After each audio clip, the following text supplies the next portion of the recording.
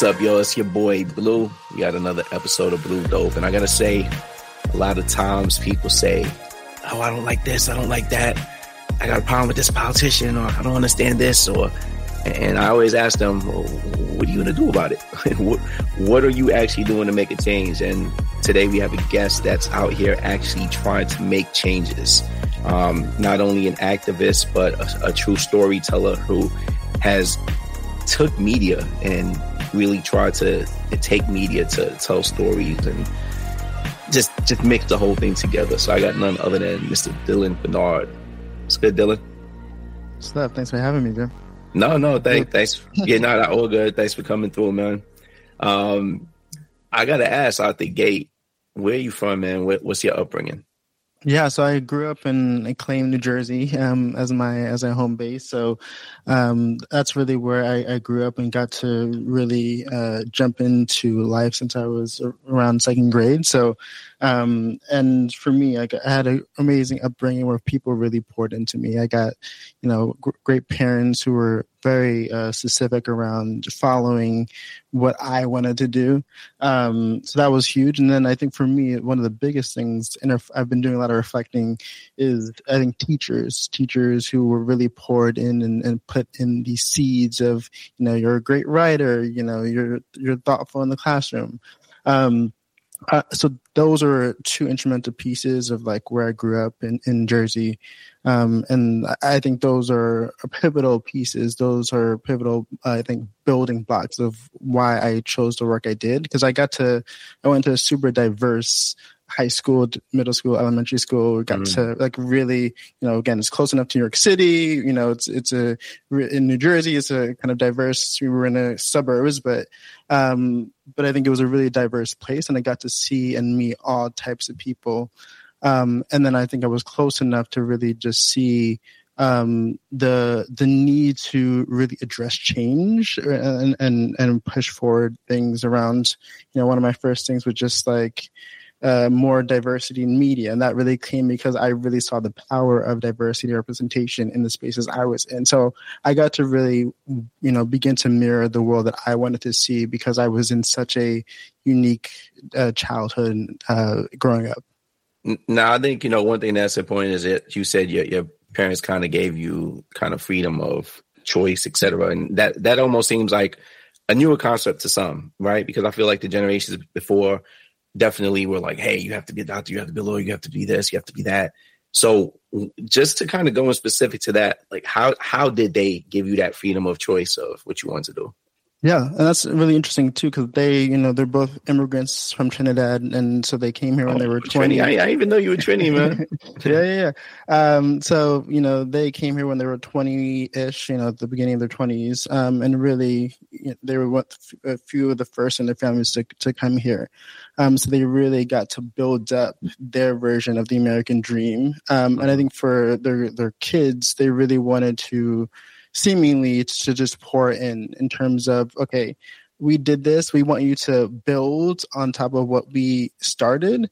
But I think, the perimeters were super wide. That's really what I heard intertwined into how they were talking to us, is that, build, we came here for y'all, for us, build from here. So I think that's really what I took, is that I was really just following my passions. Again, it was like I was really kind of to myself, really self-aware, but wanted to, really write and be alone sometimes. So I was like, okay, that really started to pour in. Okay, I like writing, I like the more creative stuff. So it was really just like, okay, that's what you like to do, go for it. And besides that, there wasn't any perimeters in terms of it. So that was for me super. Again, this is all in retrospect. That was super empowering to have that experience as a kid, and I think that's really why I got to, I'm such like a self-starter. It's like, okay, I know where I'm from. I know the building blocks that I have. But let me build from here, and let me just follow what really fuels me. Because I think for me, and I think again, this was the pouring in. It was like the pieces around like enjoying it was always huge for them. It's like, okay, try it. If you enjoy it, great. If you don't, well, guess that's not your thing. So it was really that those pieces were really helpful. And I think those pieces are what allows me to continue to do this type of work, which is really difficult. It's, it's very responsive to what's happening, but ultimately the values that I have around enjoying it, making sure it is values aligned are, again, what really started and came from my parents. So when did the media side or the technology aspect where you learned how to create, when did that kind of start for you? Yeah. And this is really, I think, the beauty of being like raised on the internet. I'm 23, so I don't really remember a time without having the internet on my side. So, and that's really, I think, the other side that we, there's a huge, I think, negative and scary side that we often emphasize in media, and as we should. I think there's some scary points of just being online. I'm worried too, in a sense. But the other pieces of it is that I just got to create, and just like, here the canvas was the internet for me. So I got to really just like create websites. You can still today make a free website and just throw it at the wall and see if you build an audience. What was your first website? What was it about? My first website was about a game I used to play. So it was like, Nice. I was like doing like news of the game, like the latest updates and stuff. Nice. So that's really, and it's interesting because I, outside of, things that I was doing, I loved like media and journalism. Was my first thing. And what I think I liked about it was that I always thought I was here to like amplify other people's stories and see the power of, having somebody see something and then wanting to take action. So there was some seeding there that happened initially. Mm-hmm. And then I got to really just like, okay, I really enjoy, being able to get people the information they need to, move about their life differently, so to speak. So that was really a seeding, was those experiences and just enjoying journalism.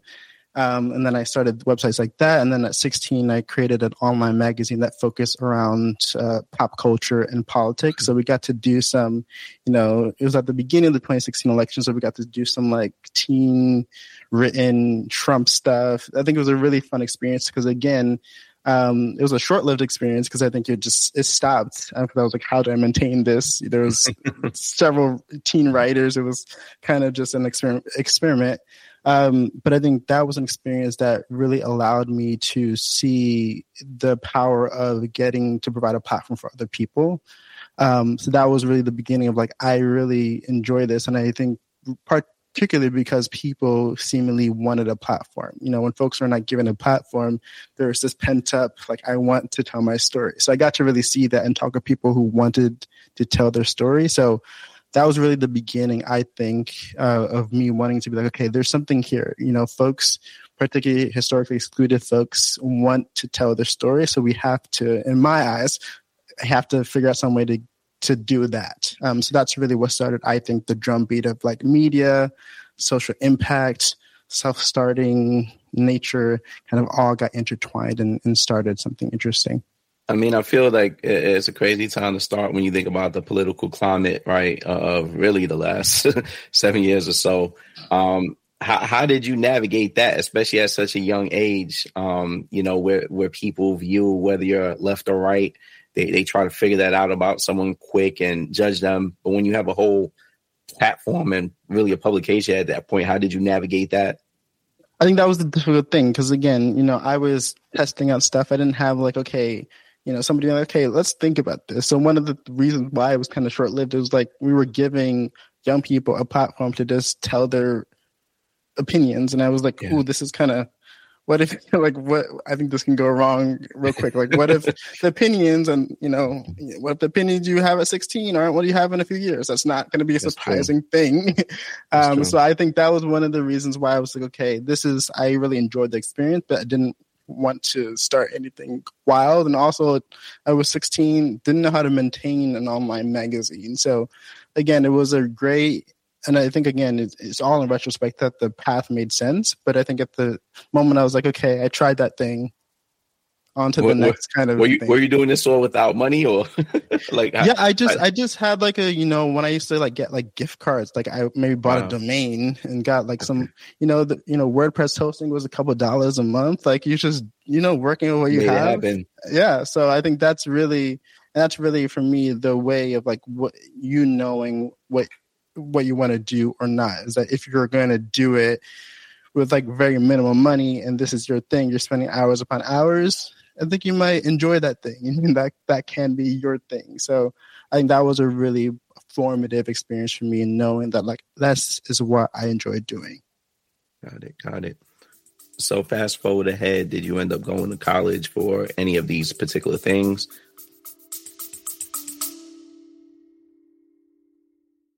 I'm Anna, a transgender woman. And I'm Cam, your dad. And this is The Transgender. Join Anna as she chronicles her transition, and Cam as he learns how to be a supportive parent. This podcast is about embracing differences and finding common ground.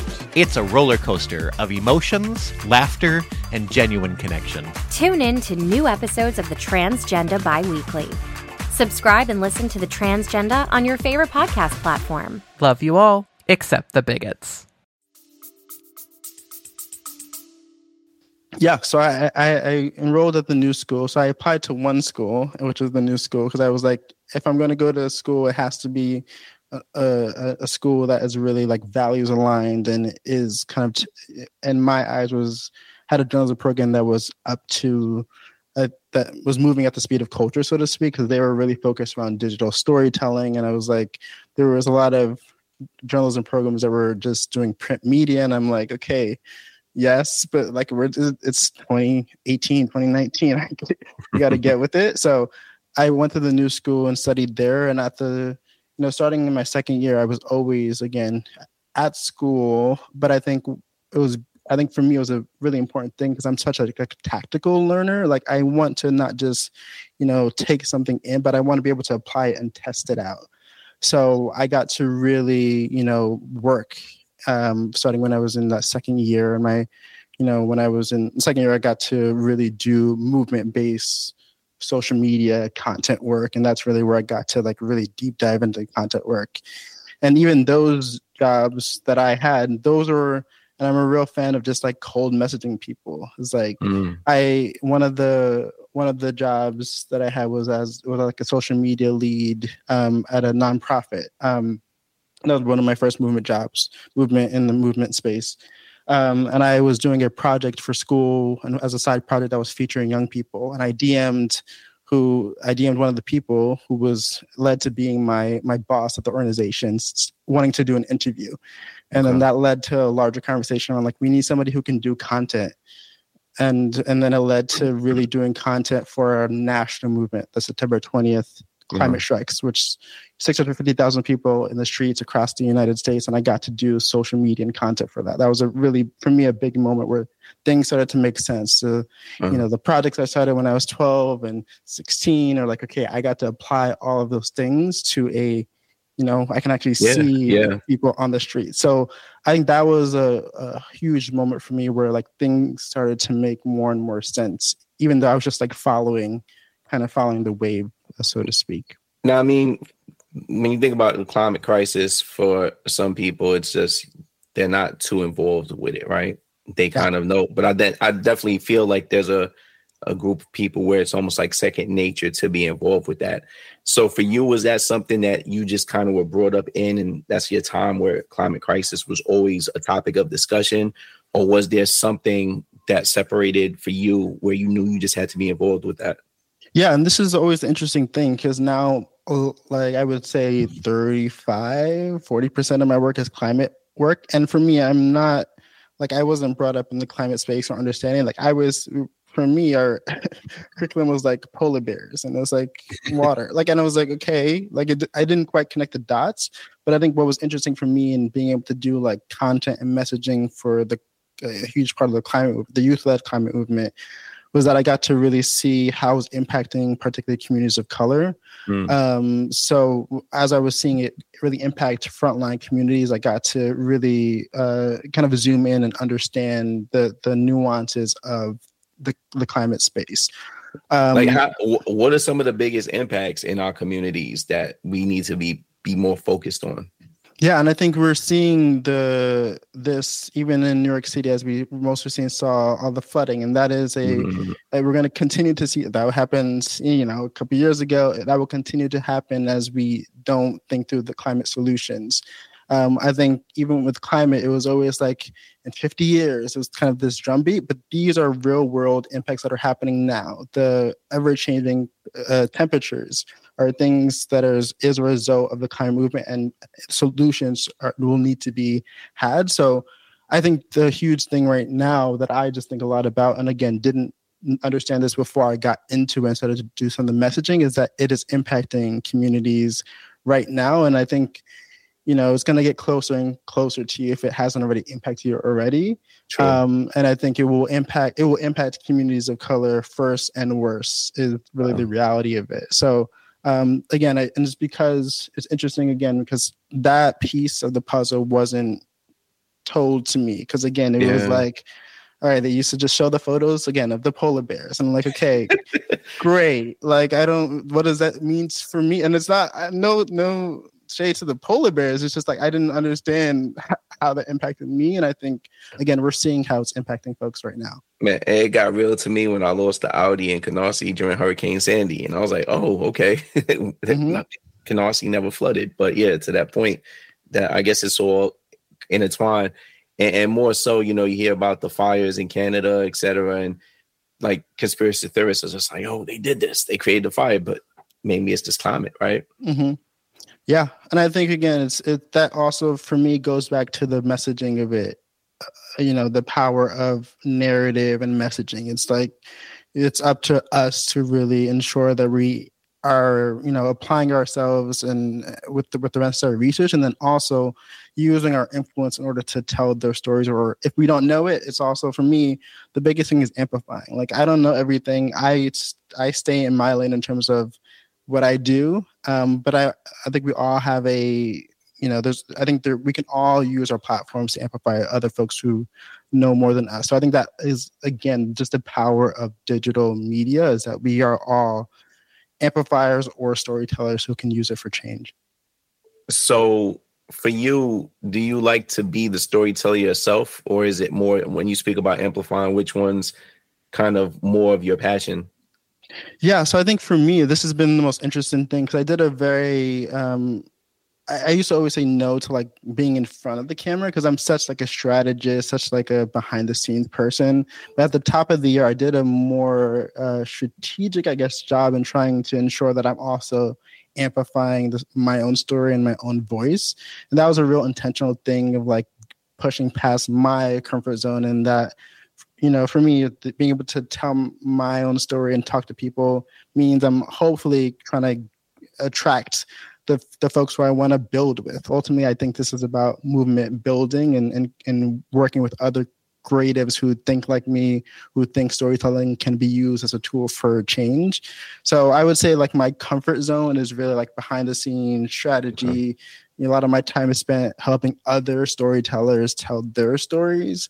But I think so much of this, but I think at a certain point I found it to be like a cop-out in terms of, okay, I also want to make sure that I'm actively sharing my voice into the space, understanding that hopefully will allow other folks to see themselves in me. So I think it's really now a both and, with me, most of my work focused on others, and then increasingly a huge focus being telling my own story. Now, I guess when it comes to the different stories that you've helped amplify, was there one particular thing that really kind of caught a wave other than others, that you're just like, all right, people are starting to get this? Or have you been surprised at some of the responses of people that actually wrapped around and kind of pulled onto those ideas? Yeah. So I think for one of the projects that I helped create is called Young People Address the Nation. And the premise here was that, President Biden gives, or whoever the president is, gives their annual State of the Union. And then we're going to see all the commentators talk about it.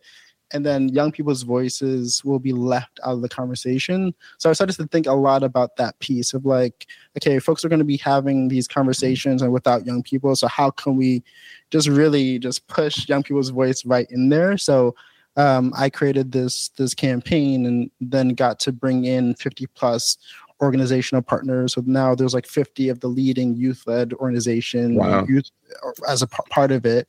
And I think, again, that kind of put everything I was working for, across the last several years into this one project. It it makes my love of writing, of producing, of creating spaces for a coalition of groups. And again, it's like a project that I created, but now it lives very much beyond me. So I think that was a great example of like when you can really make something and hook people into something interesting, which is like the youth response to the State of the Union. It's very clear what to expect with that.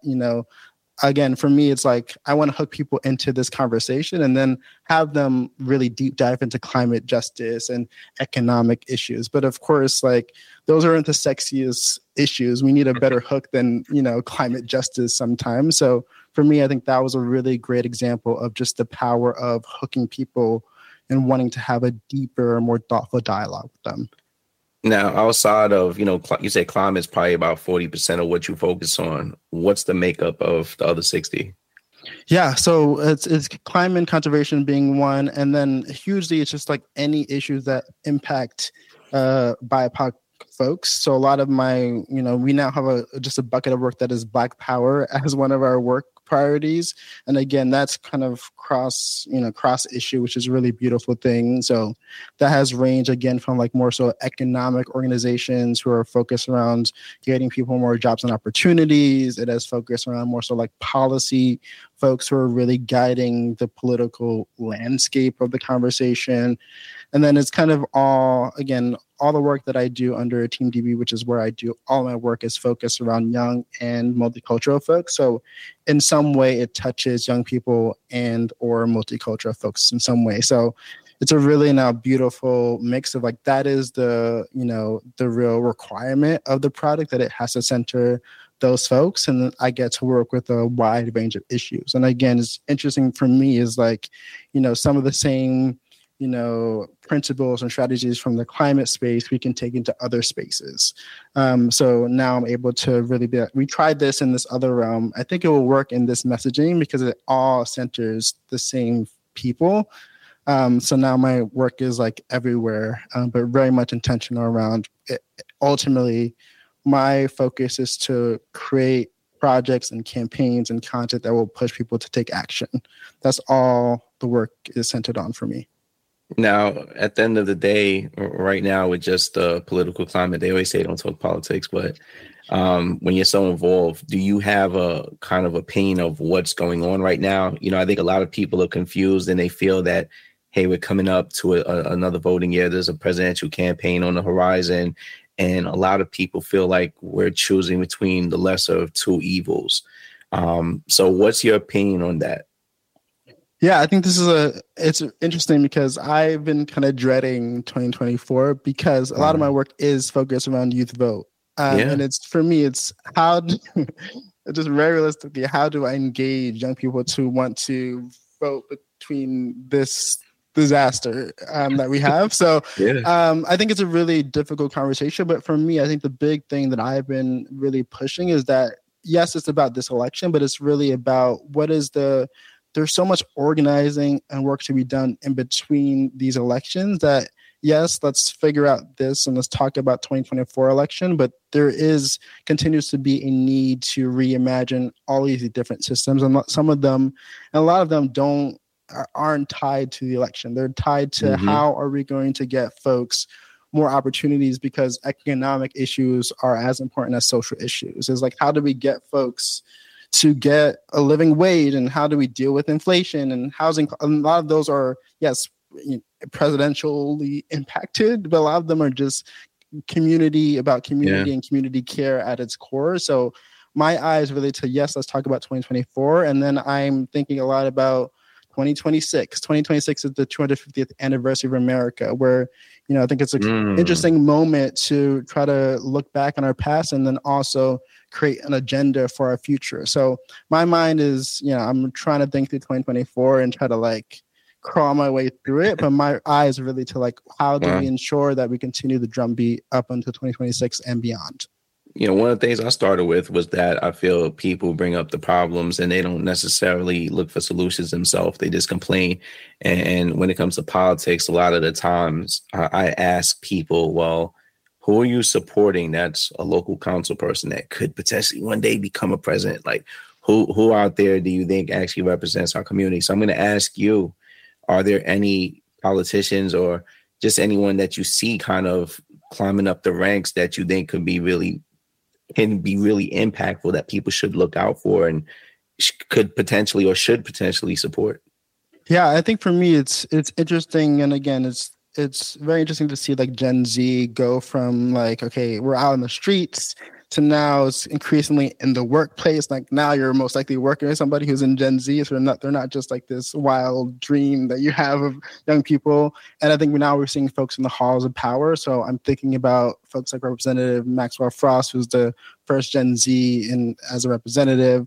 And I think that is really, I'm excited to see more folks, particularly young people, be in those positions of power who, again, is a young person and who, their lived experiences is a part of their experience, but they don't have the long kind of career storied experience. And I think that being okay is really what I'm looking forward to. Because what I think we miss in this conversation is that young people are hugely important and hugely important to the conversation, and that intergenerational collaborations is where it's at. It's like, okay, we can do a push and pull. It's like, okay, what do you have, which is this passion and lived experiences? What do I have is this kind of career in politics, and I understand, you pushing for that thing will impact how folks see it publicly.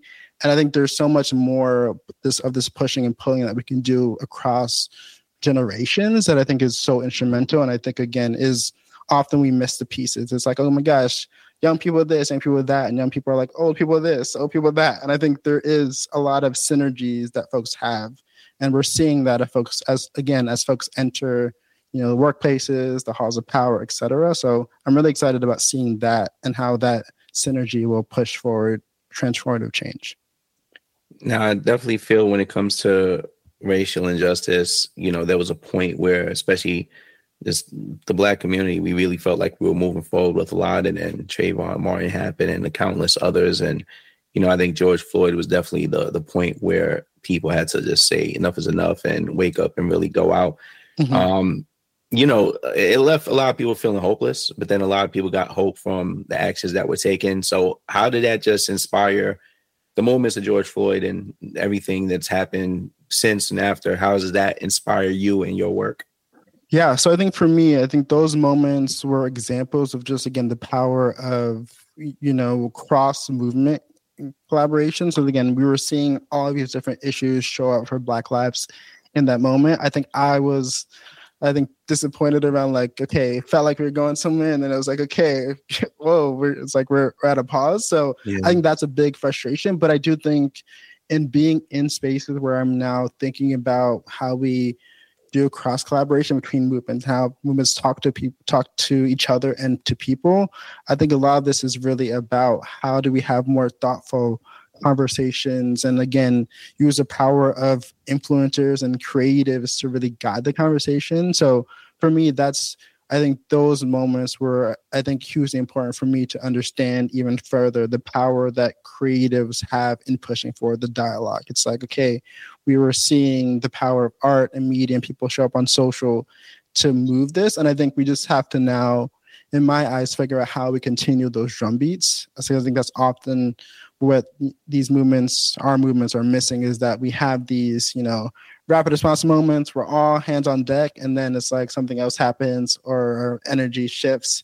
And I think the biggest thing to figure out now is like, how do we, there's folks who are with us. We understand the issues. How do we just continue the drumbeat really strategically? So I think it's a larger conversation and not a easy one, but it's something that I think is important here, because again, we're seeing folks really see the importance and want to take action and want to do something. But often I think it's up to the nonprofits and the movements to really work at that. And I think that's, again, where the opportunity really lands. And part of that, I'd say Kendrick Lamar, he kind of threw out something at one point and said he's stuck an overnight activist, right? Mm. So, but someone that was really involved with things in the community, how did that aspect of it, how did you feel about that, where people were kind of popping up as activists for the first time? Is that something that you welcomed, or was there a part of you that's like, hey, you're not really about this? Yeah, and I think it's, for me personally, as just one piece of a larger puzzle. It's all hands on deck. I think again we need the amplifiers, we need the creators, we need the folks again who just amplify. We need the folks with bullhorns. Like I think we need it all. And for me, I say that as somebody who again is not, I kind of get classified as like the activist, and I'm like not. I do activism work, Yes. but Yes. I'm a creative, I'm a strategist at heart. So I think for me, I think that's something that I think is huge, is that it is, for me, all hands on deck. We need all the folks really mobilizing with us in order to push forward the change we seek. So I think again, it's up to us to really continue that drumbeat. Is how do we actively, not just when something really terrible happens, how do we actively continue talking to people? So I think that's really up to all the folks who again started the conversation then. Is I think there's still a huge responsibility, I think, to continue it for your audience and for people who you connect with on the daily. Now, from a business perspective, Team DB, you said that's what's happening right now. That's the project, the movement. How do you go about funding, right? And I think I'm going to ask that, and then I'm going to also ask, well, I'll mention that I think people over the years have been kind of afraid of where they invest their money into, right? Because they don't know how it's necessarily going to be used. Can you speak a little bit about funding and just what that means for you and how you receive it?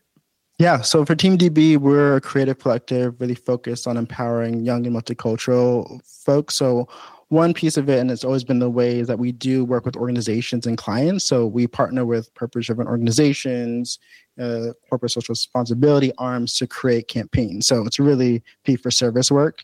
And that's really been the main focus for us, because I think we saw and again, we went on and off this piece around okay, trying to get grant money. It's like all of these interesting lines. And there's also some folks who just don't want to really fund art work, in terms of the space, or we're really innovators. So, folks are very we need a proven model. We're the proven model is what you'll see after when we experiment with the content. So I think it's hard to fund it. So we do heavily fee for service work to really fund the work. And I think for me, one of the main things that I saw and why I started Team DB was to get other folks, particularly folks of color, into these spaces. Okay. Because often I was the one communicator in the room, period, just thinking about social and content. And then, I was very limited in terms of the work that I can do. So our vision has always been, how do we get more young creators of color into these spaces, using their creative energies for change? Because even we put up another role description or job recently, and I got to do some interviews, and folks are, really excited about what we're building, because they get to, make money while doing something that really pushes forward change. And I think because now I'm in this bubble of running my own thing a little bit, I continue to just not always recognize that there's very limited opportunities, I think, in the space to do that. So that's been an exciting thing, is just to create the vision that we want to do, experiment with content. It's really been a beautiful thing to just do some great work with folks. How big is your team now?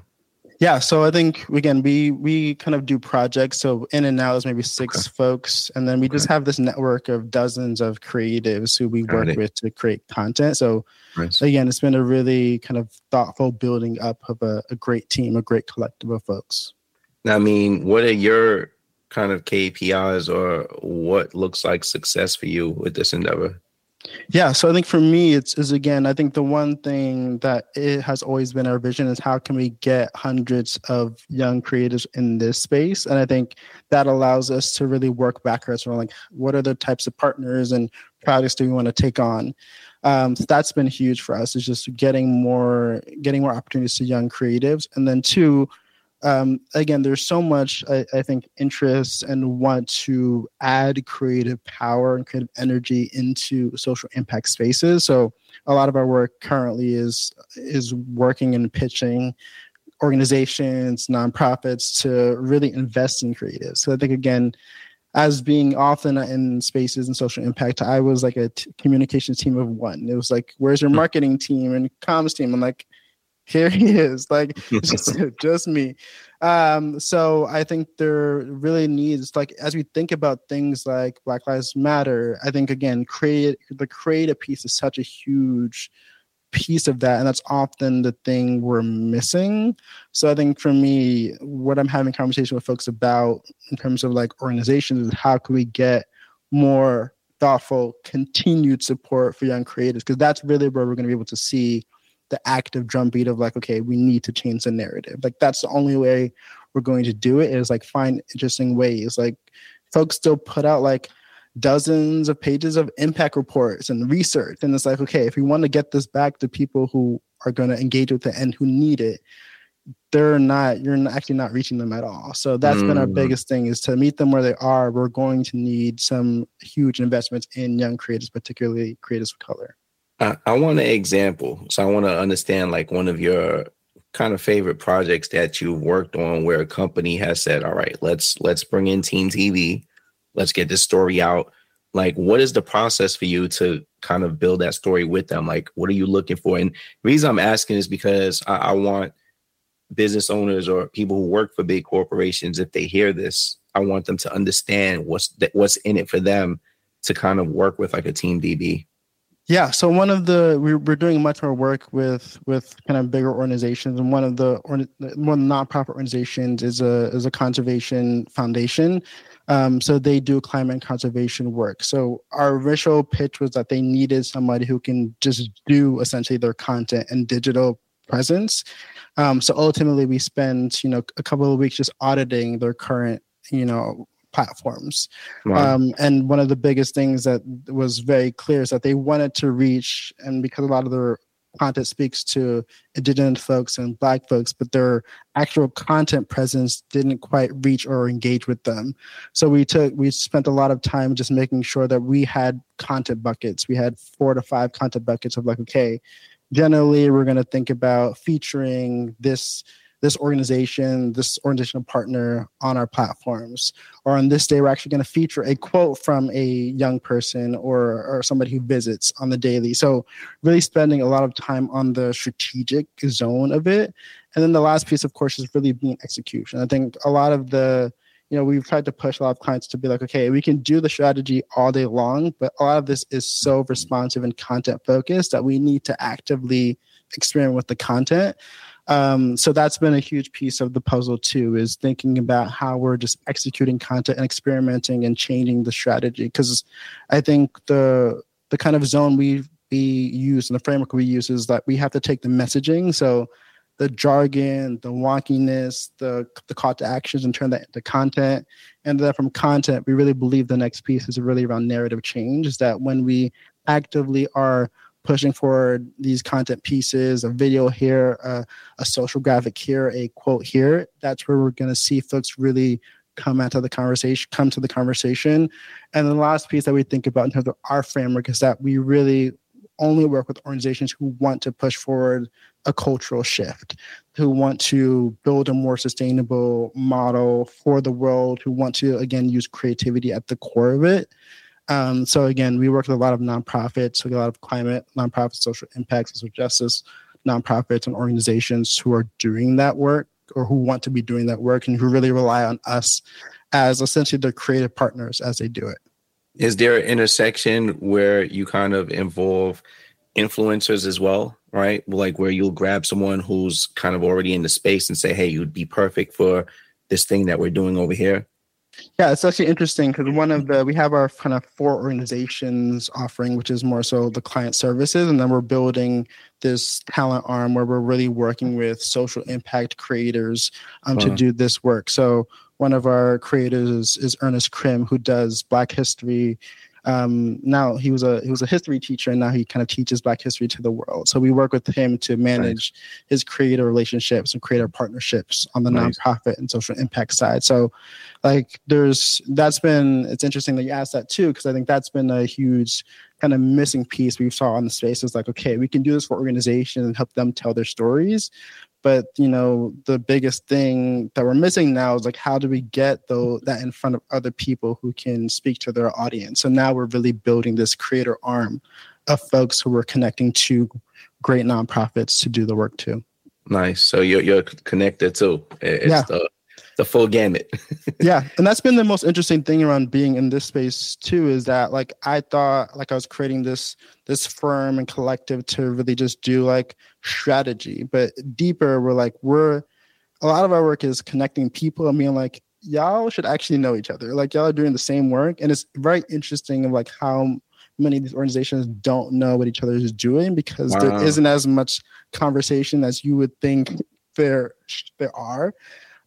So we really see ourselves as a connector of like, okay, either we're connecting folks to their vision because a lot of them are so intertwined into their day-to-day work that they're like, okay, I don't even know what we're doing or why we're doing it anymore. So we do a lot of like messaging work of like, okay, we've talked to six stakeholders across the organization. Here's the vision, like just trying to, so we do a lot of like aligning, connecting, networking. Again, that was the most surprising thing. Cause I'm like, oh, like I thought I was just doing like content, but there's so much need and requirements of doing that too. You're kind of rebuilding their companies a little bit too. Yeah. Yeah. I always ask the question now because it's the topic, but have you involved AI in any of what you're doing in your workflow, and has it helped you at all right now? Yeah, so I think that's the big question. Like we have our director of operations who is supporting some of like our operational workflow. So, we haven't used it a full, hugely yet. We have like made some like templates on it. It's like create us like a template to use. So we're beginning to implement it into our work slowly. But I think that's going to be the big thing is like our vision is like, how can we get more young creators of color into this space? So if it allows us to do that more efficiently, like we are down. So that's one of on our to-do list is to figure out exactly how we implement that into our workflow. Now I wanted to ask just in regards to events, is there anything where people can kind of physically gather and be part of Team D on a regular basis, or how do you really connect to people in all these different things we discussed? Yeah, so for the kind of businesses and organizations, we have Team DB, and what we're building now is this community of change makers. It's called Create for Change, and if you go to createforchange.com, we're building a community and network of folks who are connecting online. We have a concept in the works to do a summit. So I think the big thing for us is like, okay, we love doing the business side of it in terms of like services, but what we've been hearing this big need is like folks who are using their creativity for change want to be able to gather. So we're building this talent network of folks, and the big thing for that too is like we're having opportunities board and do some talent matching for organizations. Nice. So that's really a new piece of our work is to continue to do services, because honestly, that's what brings in the funding, and then do Create for Change pieces to really build a community of folks to, again, do skill building, to do networking. So that's really where folks can engage is at createforchange.com. Nice. And if someone wanted to just apply and be part of the core Team DB, how do they reach out to you or Team DB to hop on and be part of the crew? Yeah, so teamdb.com, there's a contact form, and we're building a career section there soon too. So if you're interested around joining us, that's the best way. All right. Last question I'm going to ask you, if there's a young Dillon out there, or maybe it's just another person who wants to kind of get involved and do more and kind of build to get voices out, what would be if one or two key pieces of advice that you'd push on them right now? Yeah, I think the one being is that, again, I think storytelling is a powerful tool for self-empowerment and for change. I think, again, at the beginning, I was like, okay, I'm here to like do transformative work. And throughout the process of doing that, I got to be like, okay, I have a story of my own to tell. So I think whether you understand the need for both, or you're kind of are doing more justice work, I do think that the piece around storytelling, be able to just tell your own story, I think is a huge piece of the puzzle. And I think that the second piece is that I think as creators, we all need to dive into our theory of change. Like, what is the vision that we have for our future? It doesn't have to be a grand, like, social justice, like, bullhorn vision, but I think it's up to all of us to really reimagine the world imagine the world we want to see. So whether it is kind of bringing a few folks in the door that you just opened with you, whether it is trying to figure out your system around how you want to, ensure that somebody's taking action from your work, or you're connecting or amplifying to another organization. I think it's really up to us around, if we have a vision for change, it's up to all of us to really deep dive into what that is, and to really, again, call on our audience to take action with us. So I would say between both those things, that's really where I'm at right now in terms of understanding and deep diving into. Well, Blue Dope's all about the storytelling, so we're definitely going to look to see the stories that you continue to amplify. Maybe at those summits, I'll be on one of those stages moderating some type of conversation. So looking forward to it, and definitely the growth of your businesses. And Dillon, thank you for being part of Blue Dope.